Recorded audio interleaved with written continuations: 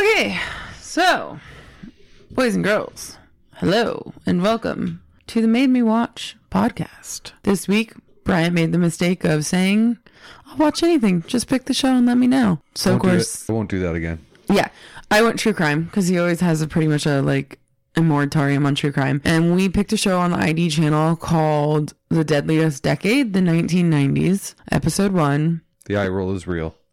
Lone Star. Season 1 of the show was The Deadliest Decade 1980s. So, it's on the ID channel. I'm not exactly sure when it runs. We watched it on demand. So it's already to 3 episodes. So let me pull up my note. Why don't we get your synopsis of this case?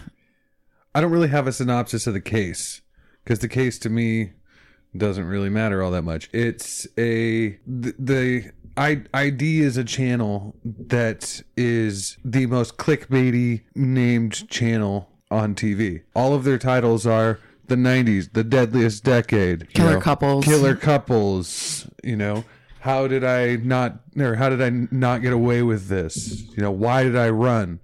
And for the record, those aren't real titles. No, those aren't real titles. Why Did I Run is a real show. I don't know if it's on ID or not. It's not on ID, no. But it's like these clickbaity names, and it's all just to get you to sit there and waste an hour of your life and sucks you in. The problem is that the shows are mildly compelling, and it can suck you in for 4, 6, 7 hours without you even realizing it, which isn't good TV. It's just zombie TV. This is him making fun of my Snap marathons. I'm fine with it. I'm not making fun of anything in particular. It's trash TV, in my opinion. So the episode we watched is about a murder in Houston, Texas, in a rich upper class area, River Oaks area of Texas. It's where all of the rich oil guys, the Bush family, pretty much anybody with money and substance in Houston lives in River Oaks. It's kind of like the Beverly Hills of Houston. Right. So the case is about a woman who went to go get a specialty bat that her daughter had left at home during a softball game, and she went to go get it, and she just never came back, and her husband was paging her and calling her, but this was, pre good cell phones. This was about 1997, I think they said, when it happened. So there wasn't a lot of technology. I mean, everyone still had pagers. That was the thing that I vaguely only remember pagers for like a couple years. Do you even remember pagers at all? I do remember pagers. I remember really, really wanting to have a pager. It was a thing. I think I did have a pager. Yeah, and I never got one. I would think I was about a year or two too late. Because right as I got to the age where it would be okay to get one, then they disappeared. They disappeared and cell phones came out. Yeah. So it's, I mean, this guy tried everything that he could to find his wife, but in reality, was he really trying to find his wife? No, he wasn't. Mm-mm. I mean, I guess we can just spoil alert this shit right here. Well, I mean, somebody dies. It's a case about murder. It's like the husband and the wife, and the wife went home. The husband's cheering or coaching his twin girls' softball game. It's the wife. The wife's always died. Yeah. It's like a bad old Disney movie. 10 out of 10 times the wife is murdered by the husband. There's a little bit of speculation here. So the case goes on. One of the interesting people in this show is Skip Hollandsworth, who's like a huge, well-known Texas crime writer. I actually listened to a podcast called All Crime No Cattle, which is about Texas-based crimes, and they generally cite his articles. So it's pretty interesting. And the other guy, his name was Kevin Carr, and he was your favorite. He's the guy that talked like this. Yes. And he would say that there wasn't any reason for this guy to murder him. And if we have any listeners in Texas, they are gone now. That's fine. Bye, Elise. It's been fun. It's been real. But you know what? It's been a real good time, and it's been real fun. No words. So they investigated, and he got home and the door was open. So here's this pro tip for people that don't watch true crime. If you can't get a hold of your significant other and you go home and the door's wide open, do what this guy did. He stayed outside. He called 911. He said, something's not right. Can you send police? And then he said, my daughters are in the car. I don't want them to see whatever happened inside. Something's not right. And he called for his wife. He tried to get her to respond. She didn't come out. So it wasn't like, I was playing on the internet, which was very somewhat real at this point in life, and I lost track of time. No, he did everything right. He stayed by the car. He probably totally had involvement in killing her, but that's fine. That's what you should do. Don't trample through the house looking for your missing significant other, because you know what? You're going to end up in jail, because you might find the body, you might touch it, and you're going to end up in jail. You are suspect number one no matter what. And I'm looking like dead eyes at Bryant right now, because just in case he ever does decide to murder me, these are the ways to get out of it. I don't find that funny at all. He gets real upset when I say things like that. That's But not amusing in the slightest. if he ever comes home and something happened to me, this way he won't end up in jail. Just don't go into the house. If something doesn't seem right, call the cops. And really, even if you don't have someone missing and something doesn't seem right about your house, call the cops, because nothing sucks more than walking into your house and finding out that it's been burglared, and then like the cops being, what? I'm just listening. The eye roll is real. Well, I mean, I'm sitting here thinking about how if anything were to happen in this house, the person to be suspicious of is you, because you study this shit and take notes with a notebook on how. Okay, I don't take notes with a notebook. Are you insane? Don't talk over me, please. Oh my god! I don't take notes. If there's ever to be an issue at this household, Leah done did it. I absolutely did not. I do not have the stomach for murdering people. I do not have the patience for it. I'm definitely not smart enough to pull it off. I watch enough true crime to know no one ever gets away with it, so why would I even try? You watching true crime is like a football coach watching game film. That's not even true. We'll get into that later. You're wrong. You're just wrong. But anyway, if you come home and your door is open, call the cops. Don't go inside. Pro tip. It was Leah. From someone who's been robbed like 3 times now. The whole time. Anyway, so she was murdered. Shocker. This is what killed me about this whole case, was that they said originally that there were several gunshots to the head and body, which, you know, is typical overkill. And then they clarified later that there was 7 shots to the head and 5 to the body. That is a lot of shots to the head. Yeah, that's a lot of anger. That's unnecessary. You're pretty well dead by the first shot to the head. I think it was a shotgun too, where it's just no, it was a 22. It was a 22. That's right. I mean, to be honest, shooting somebody with the 22 may take 15 shots to kill him, because it's not a very high caliber round, and it's just your basic squirrel hunting rifle. Just don't shoot someone in the face. Yeah. Okay, thanks. That's or just don't shoot people in general. I liked the actual police video that they shot. Like they showed, and this is kind of unique. Most true crime shows don't show the actual video that the police have. They did, and it was very 1990s, shot with like a VHS tape. It was very circa O.J. Simpson. Right, and they were saying that this happened right around the same time as O.J. Yeah, makes sense. So it kind of got lost in the muddle. Yeah, because Enron was top of the world then, and Bush had just gotten out of office and moved into the neighborhood. Right, and she had pictures with, like, Barbara Bush, and that was, like, her AOL chat photo was like, oh my god, it's me and Barbara Bush. Yeah.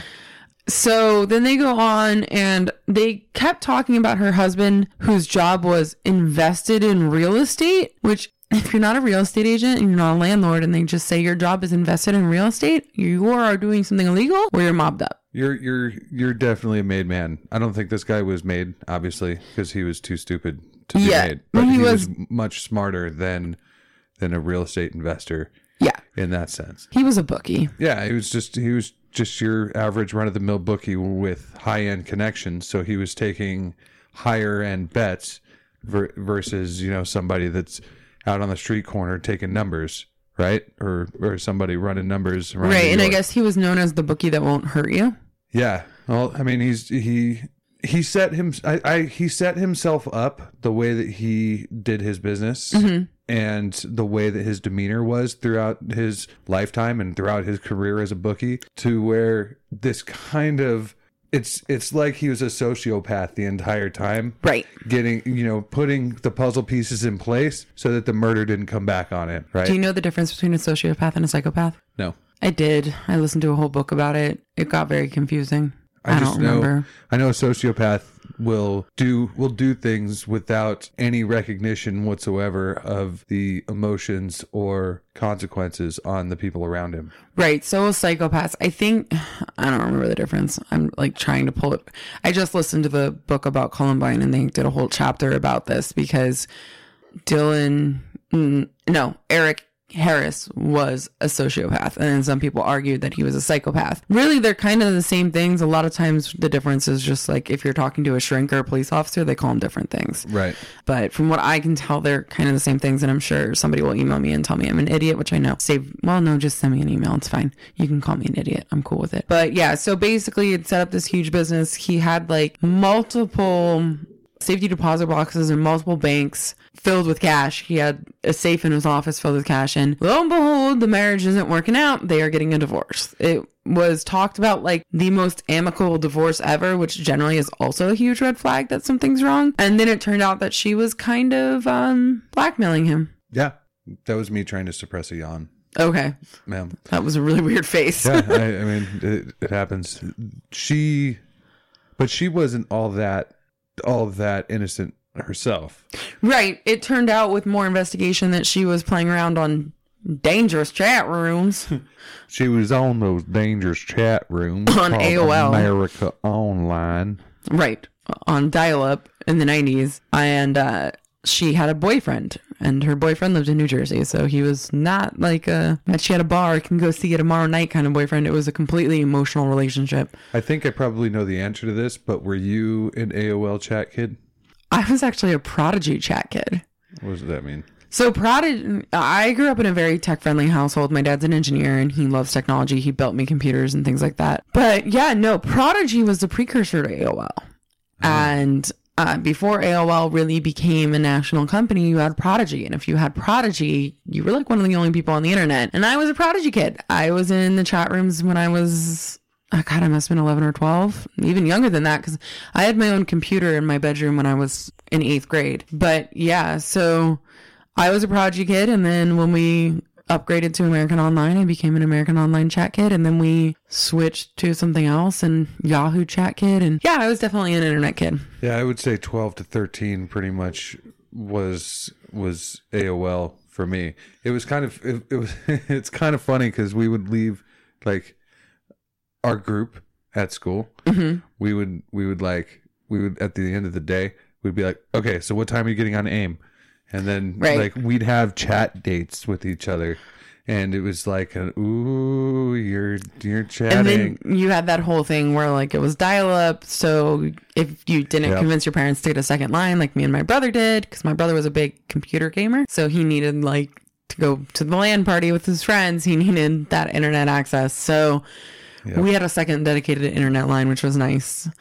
And then like the minute we were able to get DSL, we got it. And that's as far as my parents are allowed to go because where they live, they still can't get better than DSL. That sucks. We evolved rather quickly with that from dial up to DSL to T1 to whatever. Yeah. We were very on top of it. We tried to be.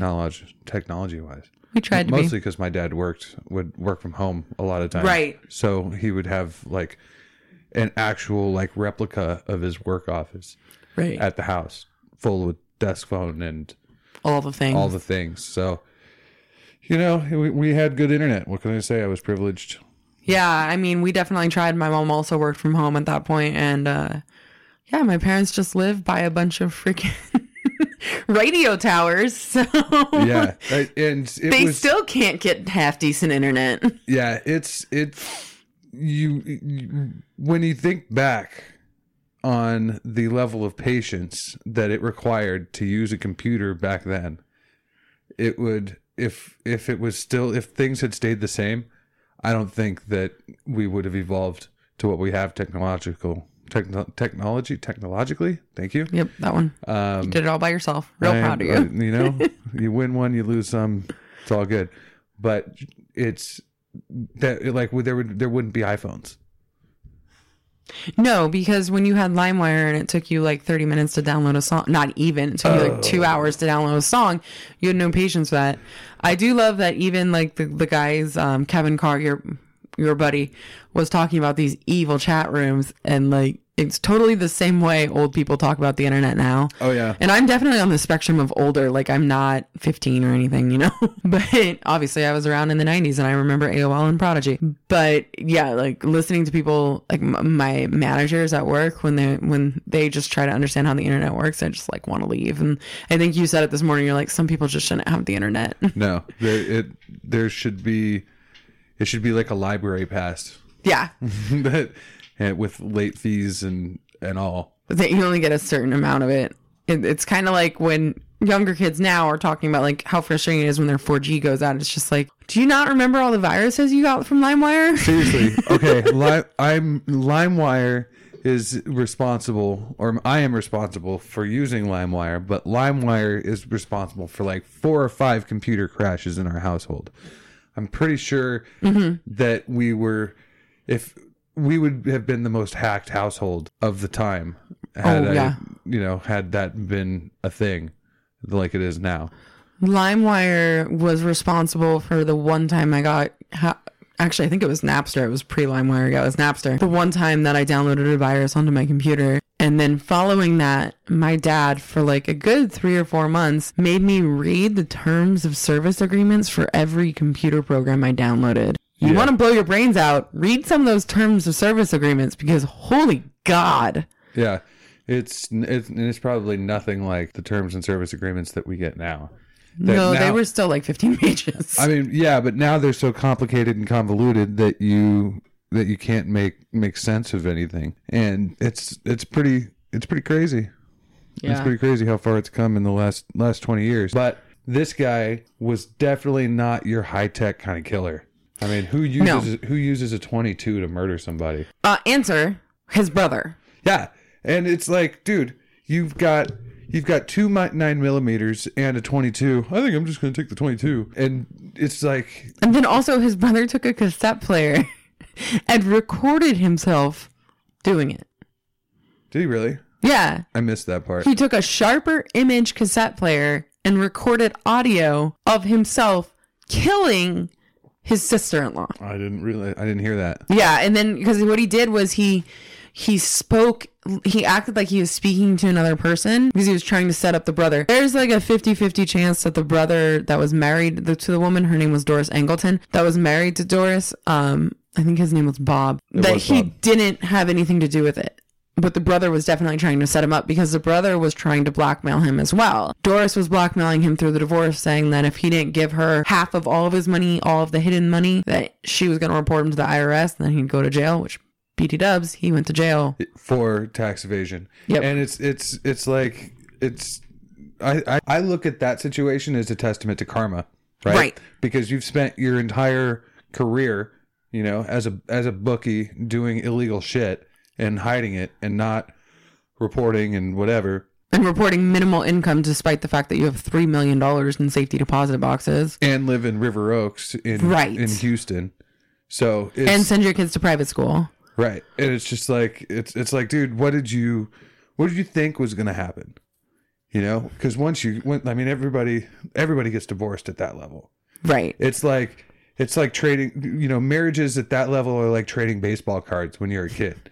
Because so to stay married, don't get rich is what you're saying. That's more or less. That's kind of what it seems like. Or just don't marry a sociopath. But do sociopaths develop over time, or are they born? This is literally me bro sciencing the shit out of this. I've got no prior knowledge whatsoever to really anything about sociopathology. Got that one first try. Look at me go. But I just think, I don't know. You think that they're born? Oh, totally. Because a lot of times when you're a sociopath, they start noticing it when they're real young, because like they'll hurt other little kids at daycare and they don't care because and really the way that it develops is they either develop to become like an outcast where it's obvious that they don't care about anyone, or they become like this guy and like the guy from Columbine and all of the success, Ted Bundy, all the successful serial killers, because they can mimic human emotion, but they don't actually have one because the only person they care about is their fucking selves. I was confused with the end where the brother wrote the suicide note. Yeah, so the brother went to exonerating jail. his brother. Yeah, the brother went to jail and then like killed himself and basically said that he was blackmailing his brother and that his brother had nothing to do with it. And the way he died was like super terrible. They said like he took a bunch of standard issue razors and just basically kept hacking away until it took. And That's so gnarly. it took a while based on what they were saying, and it was just gross. And I probably like purposely blocked out a couple of that because I'm not real great with that kind of stuff. It's literally death by 1,000 cuts. Yeah, 1,000 paper cuts. It was awful. But yeah, he wrote an exoneration letter, and then the husband went to trial and won, right? Yeah, well, he won. He didn't. He was not exonerated. guilty, right? Right. He was exonerated of the murder, and then he walked free. And then, like 5-6 months later, he went back to jail for tax evasion because that's what they were able to get him on. Yes. If they're not, if you're fucking up and you're not paying your taxes and you decide to kill somebody, but you just happen to not get indicted for the murder, they're gonna get you on the tax. They're gonna get you one way or another. I mean, that's how they got Capone. I mean, yeah. I mean, that's case in point. That's like the... That's the OG standard. Like, Yep. pay your taxes or you go to jail for that instead of all the murders you committed. You know who else? Tony Soprano. Not a real person. Hey, he's real enough to me. He's real in my life. Anyway, John Gotti's another one. He went to jail for that shit. Fun fact, John Gotti III, John Gotti's grandson, is a successful up-and-coming MMA fighter who may or may not make his UFC debut in 2019 or early 2020. Super fun fact on top of that. He was on a reality show with his mom. That's pretty funny. It was great. Well, It was both sons and his mom, Victoria, who is like amazing. That's like, something. An amazing personality. That might be something that I would want to watch and possibly cover. We would have to go back into, I think that was like the early 2000s. That was Jersey Shore first run. They lived in Long Island, and like she talked about her dad a lot, and then something happened. Her brother went to jail and some other stuff happened, and the show was canceled for like no reason, and then it was just never talked about. And then she went on The Apprentice because she's friends with Trump. Oh, that's right. Okay. Anyway, moving on. We don't need to talk about him. Respect. Mr. Nope. Gotti. Oh, Mr. Gotti, yes. Yes, Mr. Gotti, all due respect. I thought you were talking about Trump because I was going to say nope. No. I did love that the cop said the most interesting part of this case was that when he was looking, like clearing the house, he's like, I kicked a shell case. I walked in the door and kicked a shell casing. He was like, this guy's voice, like, could it be any more stereotypical No, Texan? it couldn't. It really couldn't. Like honestly, he talks so slow like this, and then he had like a Forrest Gump kind of drawl to him, where he was just gonna say that you should be paying attention to when you kick the shell casing on the ground. That's a good sign that someone's been murdered. Yeah, you think about blood. Blood works too. Yeah, really? I mean, it's just that... We forgot the best part of how the brother got caught, by the way. How did he get caught? Oh, yeah, he got caught using a fake ID in Vegas. Well, that's how they found him. But they knew where because he had left the country. He had fled the state, rather. And he tried to get on a plane to San Diego in the 90s with 2 or 3 loaded guns. Oh, that's right. And a fake ID. And then he ran out of DFW, but somehow still got to San Diego. But hey, even in the 90s, pre 9/11, you couldn't bring guns on a plane. Right. The only deal was that you, A, didn't need to have a ticket to go through the airport, and B, the security screenings were a joke compared to what they are today. These guys they were not smart. They literally fell from the same shit tree. Yeah, Like, they dumb decisions all around. it's like who does that? It boggles my mind that you just murdered somebody, yet you're gonna walk through the airport with 2 9mm pistols in your carry-on. Who carries on? Who carries on with a loaded weapon? You're a fucking idiot. You deserve to be in jail. Yep. Well, he's dead, so there's that. But hey, Brian, did you know that you can get fingerprints on cash? I did not know that. That's kind of an interesting thing. But I guess it makes sense because cash is like, it's like 10% cotton, 30% paper, Linen. something like that, Yeah. and whatever. So I guess it makes sense. There's enough different material in there to take it. But what they really keyed in on wasn't so much the cash; it was the ribbons that were wrapping the cash. Right. That makes more sense. But yeah, fingerprints are everywhere. Don't do bad shit. They're gonna catch you. Yep. Do. I totally forgot what I was going to say. This is my song. It's not as great as the churro song, but that's what happens when I forget what I was talking about. A churro song? That one, yeah. Can I get a churro? No. Yeah, no. That won't be coming back. Especially because, you know, I'm gonna get ready for this damn wedding, and then I'm gonna get some late down, you know, because I'm like a little pesky porker right now. We both have to lose weight for the wedding. That's just me, though. Probably just going to happen with Bryant because I'm lazy. So one thing I did have to say from a true crime aspect is the recreations or whatever the hell they're called, the reenactments. The reenactments. Thank you. I couldn't think of the word. I hate those. They're the worst. They're so bad. It's like it's this entire genre. Anytime you have to reenact a scene that happened in real life, it's gonna suck unless it's like a Ron Howard Disney movie. You know, well, my favorite part about the movie ever made reenactments is usually they're really terrible. These were hilarious because they like kept trying not to show the face. There was a show that me and Lauren did. It was about the brothel that was haunted, where they like just didn't care about typecasting. So all of the real people that they interviewed like a white woman, and then her reenactment was played by like a black girl. They just did not care, and that's been my favorite so far. But this one, they kept just like somewhat blurring out the faces, which was also great. Yeah. But yeah, reenactments across the board in the true crime genre are not great. So we kind of talked about this a little bit in the sense that why don't you like true crime?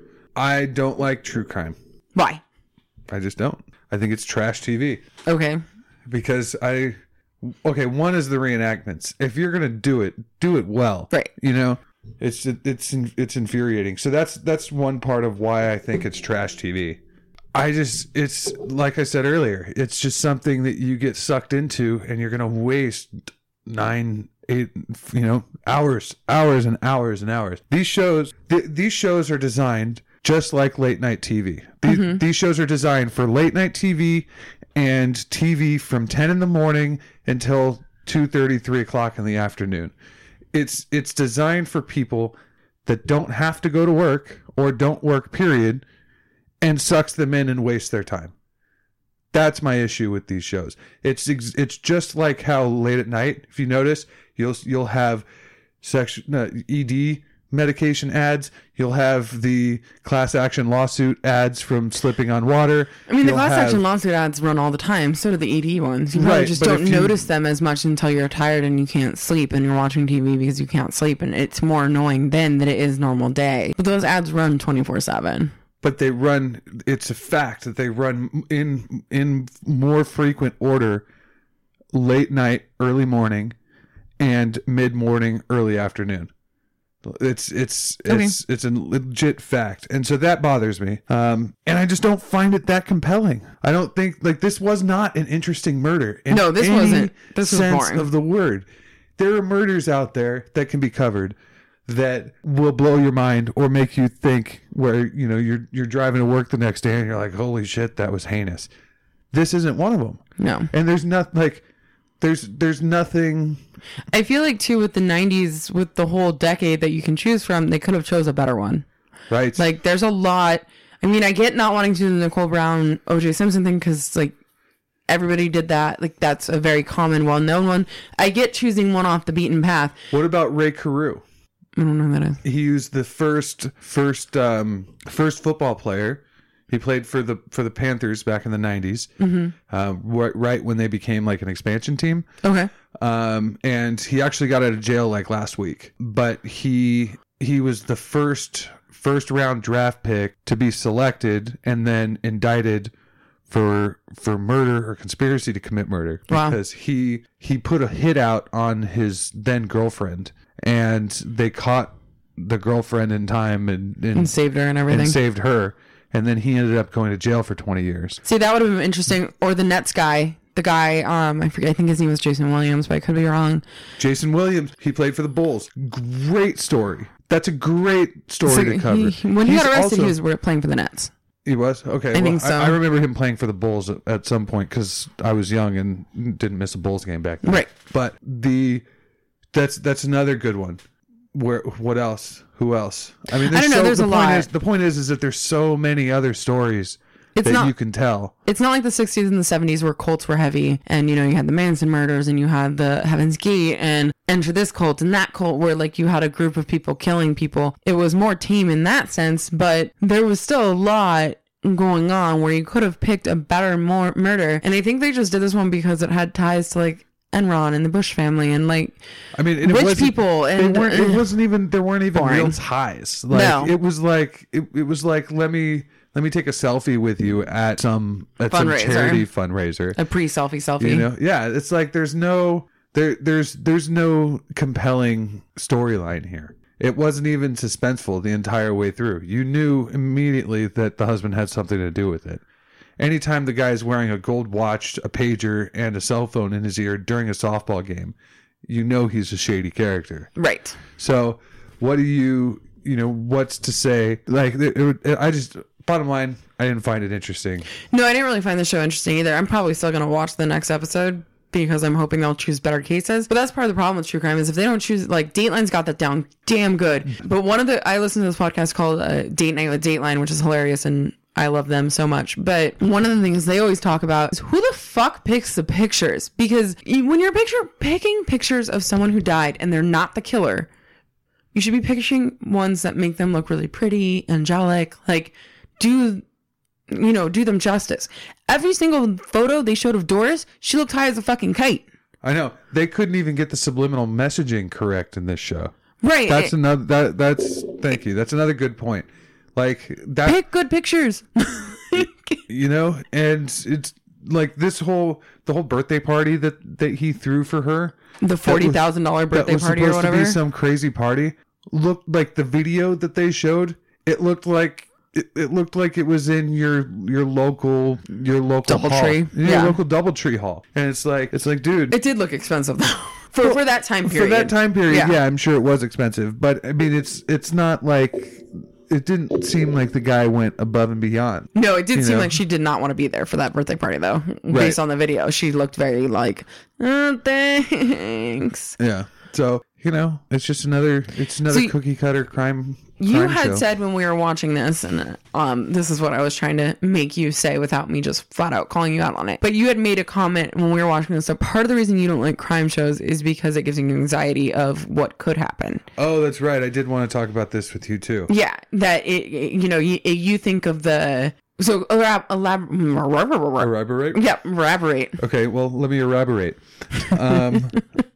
Sure. Growing up, I grew up in Chicago, right? And we lived 3 blocks from like the borderline west side of Chicago. Like Austin Boulevard was the dividing line between the suburbs and the west side, and it's, you know, the further east. Sorry, I had to visualize the map in my head.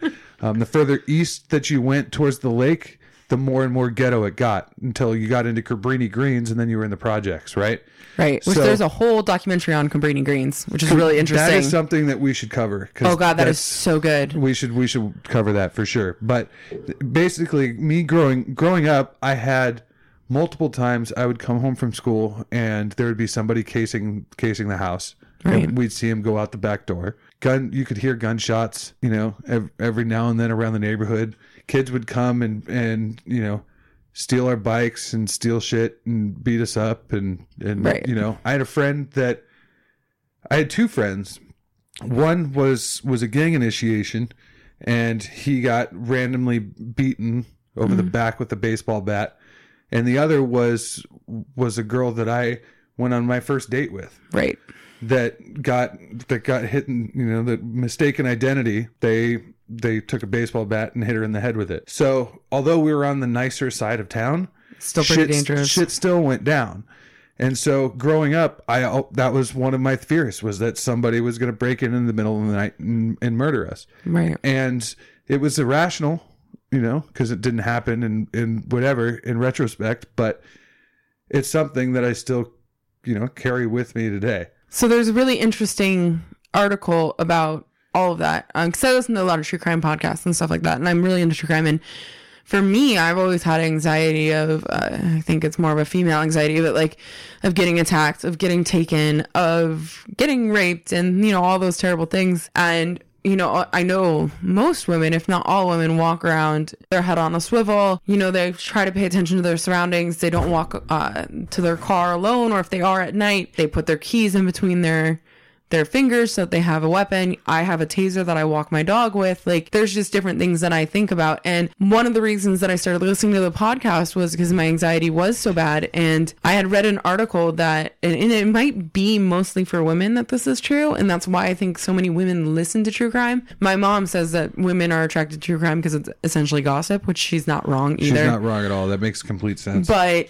I know that they did a whole study with a bunch of, I think it was basically just women that were participating in the study that listened to true crime and actually helped dilute their anxiety. Because what the women take away from it is when things went wrong, what they can, you know, in your own head, what you can do to get out of that situation. Granted, you'll never know how you react in a situation. Right. And most of the time, most of us just shrivel up and go, oh God, I don't know what to do. But learning the stories of survival kind of gives you that mentality of, well, they survived, I can too. And that's why I like that I Survive show. I agree. I have made you watch that before. I agree with you. The format on that show is a fucking joke. I Survived is a show where they go through 3 terrible things. Some of them are crime. Some of them are, you know, people surviving tornadoes and hurricanes and stuff like that. But they do 3 stories per episode, but they jump from story to story and none of the stories are related. So it kind of gets infuriating to watch, but it's a really good show. But I think I always find that interesting. So when we were watching and you said, I don't like this because it causes me anxiety, I've always been the opposite where it helps my anxiety.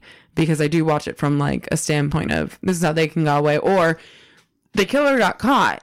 So if something does happen to me, and I make the joke all the time, I'm tattooed, and I make the joke, and I told my mom this, and my mom hates this, but I always say, well, if I ever get taken and I ever get killed, if I can cut up into itty bitty pieces, you'll be able to identify my body because I have tattoos everywhere. To which the first time I said that, I got a smack across the head. You should. You deserve you deserve a smack across the head for that.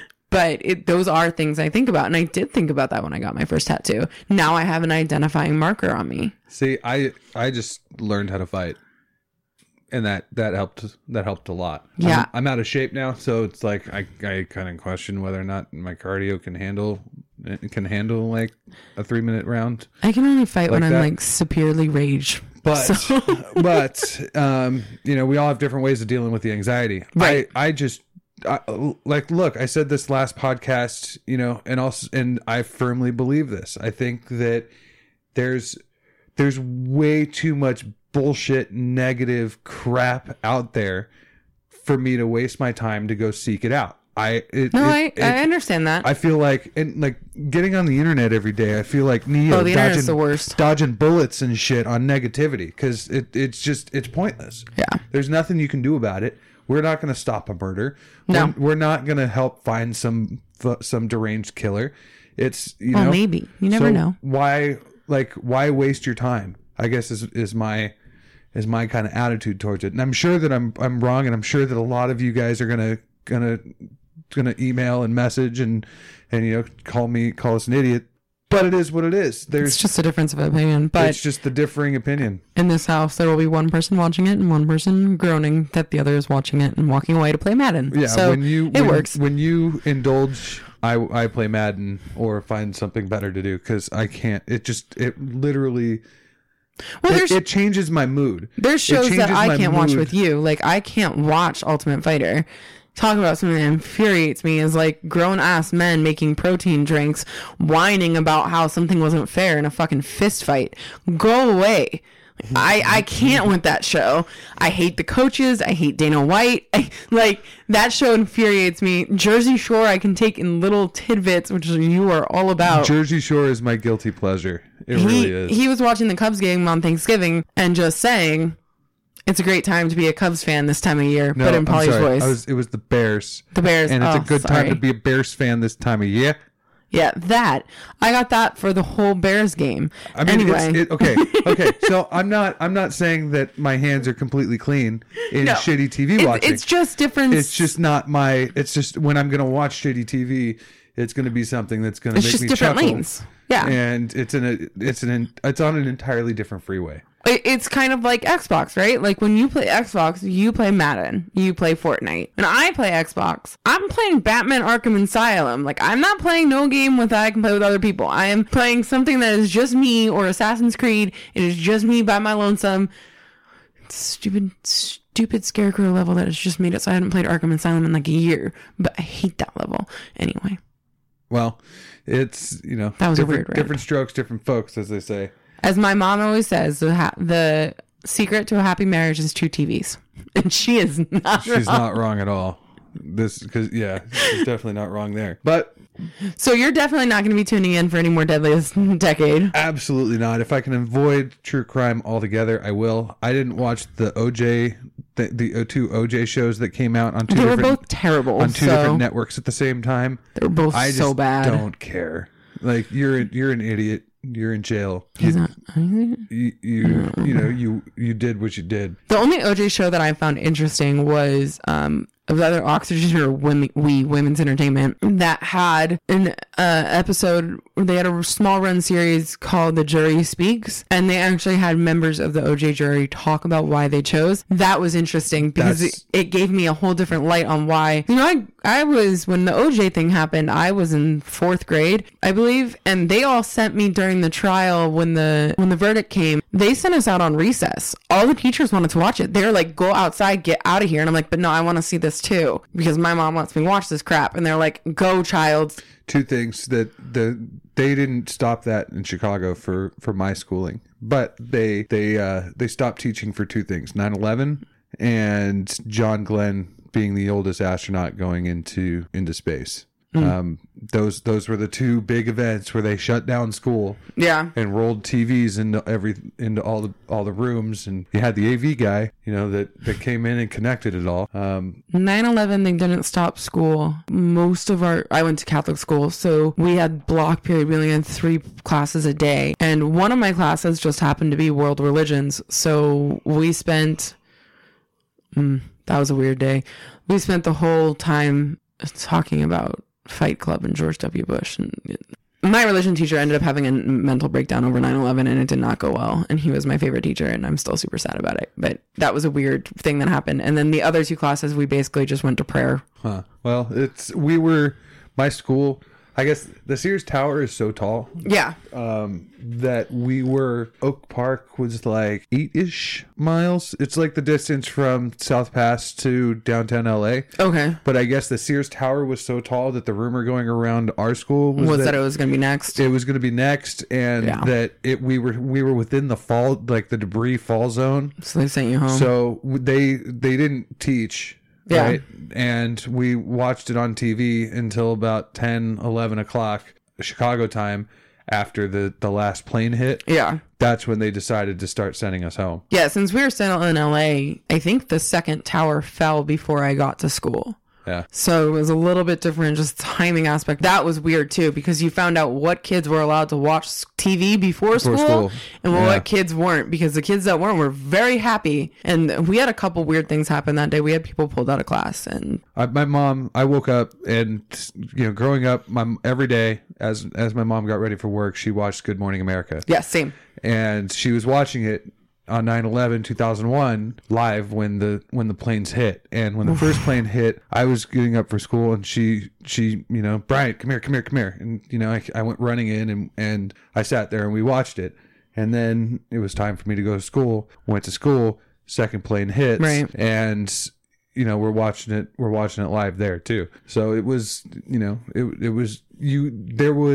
there was a vibe around the city that this was real shit going down that needed to be paid attention to. And even in my third or fourth grade mind, it was 2001. You were I was older. 11. Yeah, so third grade. 7th grade. No, third grade. 7th grade was 14. 8th grade was 14. I was grade, 14 13. when I went to high school. Okay, well, I wasn't. But it's When did you graduate? Whatever. I graduated in 2007. I was 17 when I graduated. I didn't turn 18 until like 2 days after I graduated. But the age difference is real, people. Yeah, I mean, there's a couple years between us. It's not that big, but there is a couple years. Things get confusing. So it's just one of those one of those things where like it felt very similar to all the interviews and videos that we saw about Pearl Harbor.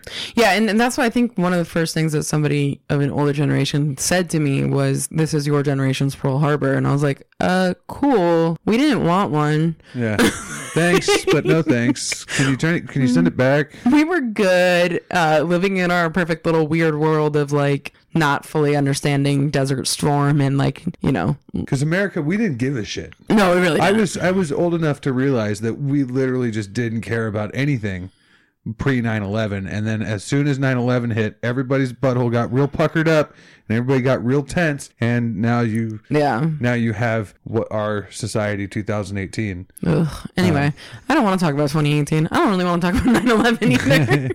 Well, this took a turn. This took a turn that we did not want to go down. It's it is what it is. We blame the Oxygen Network or the ID Network. ID Network. Yeah, the ID Network.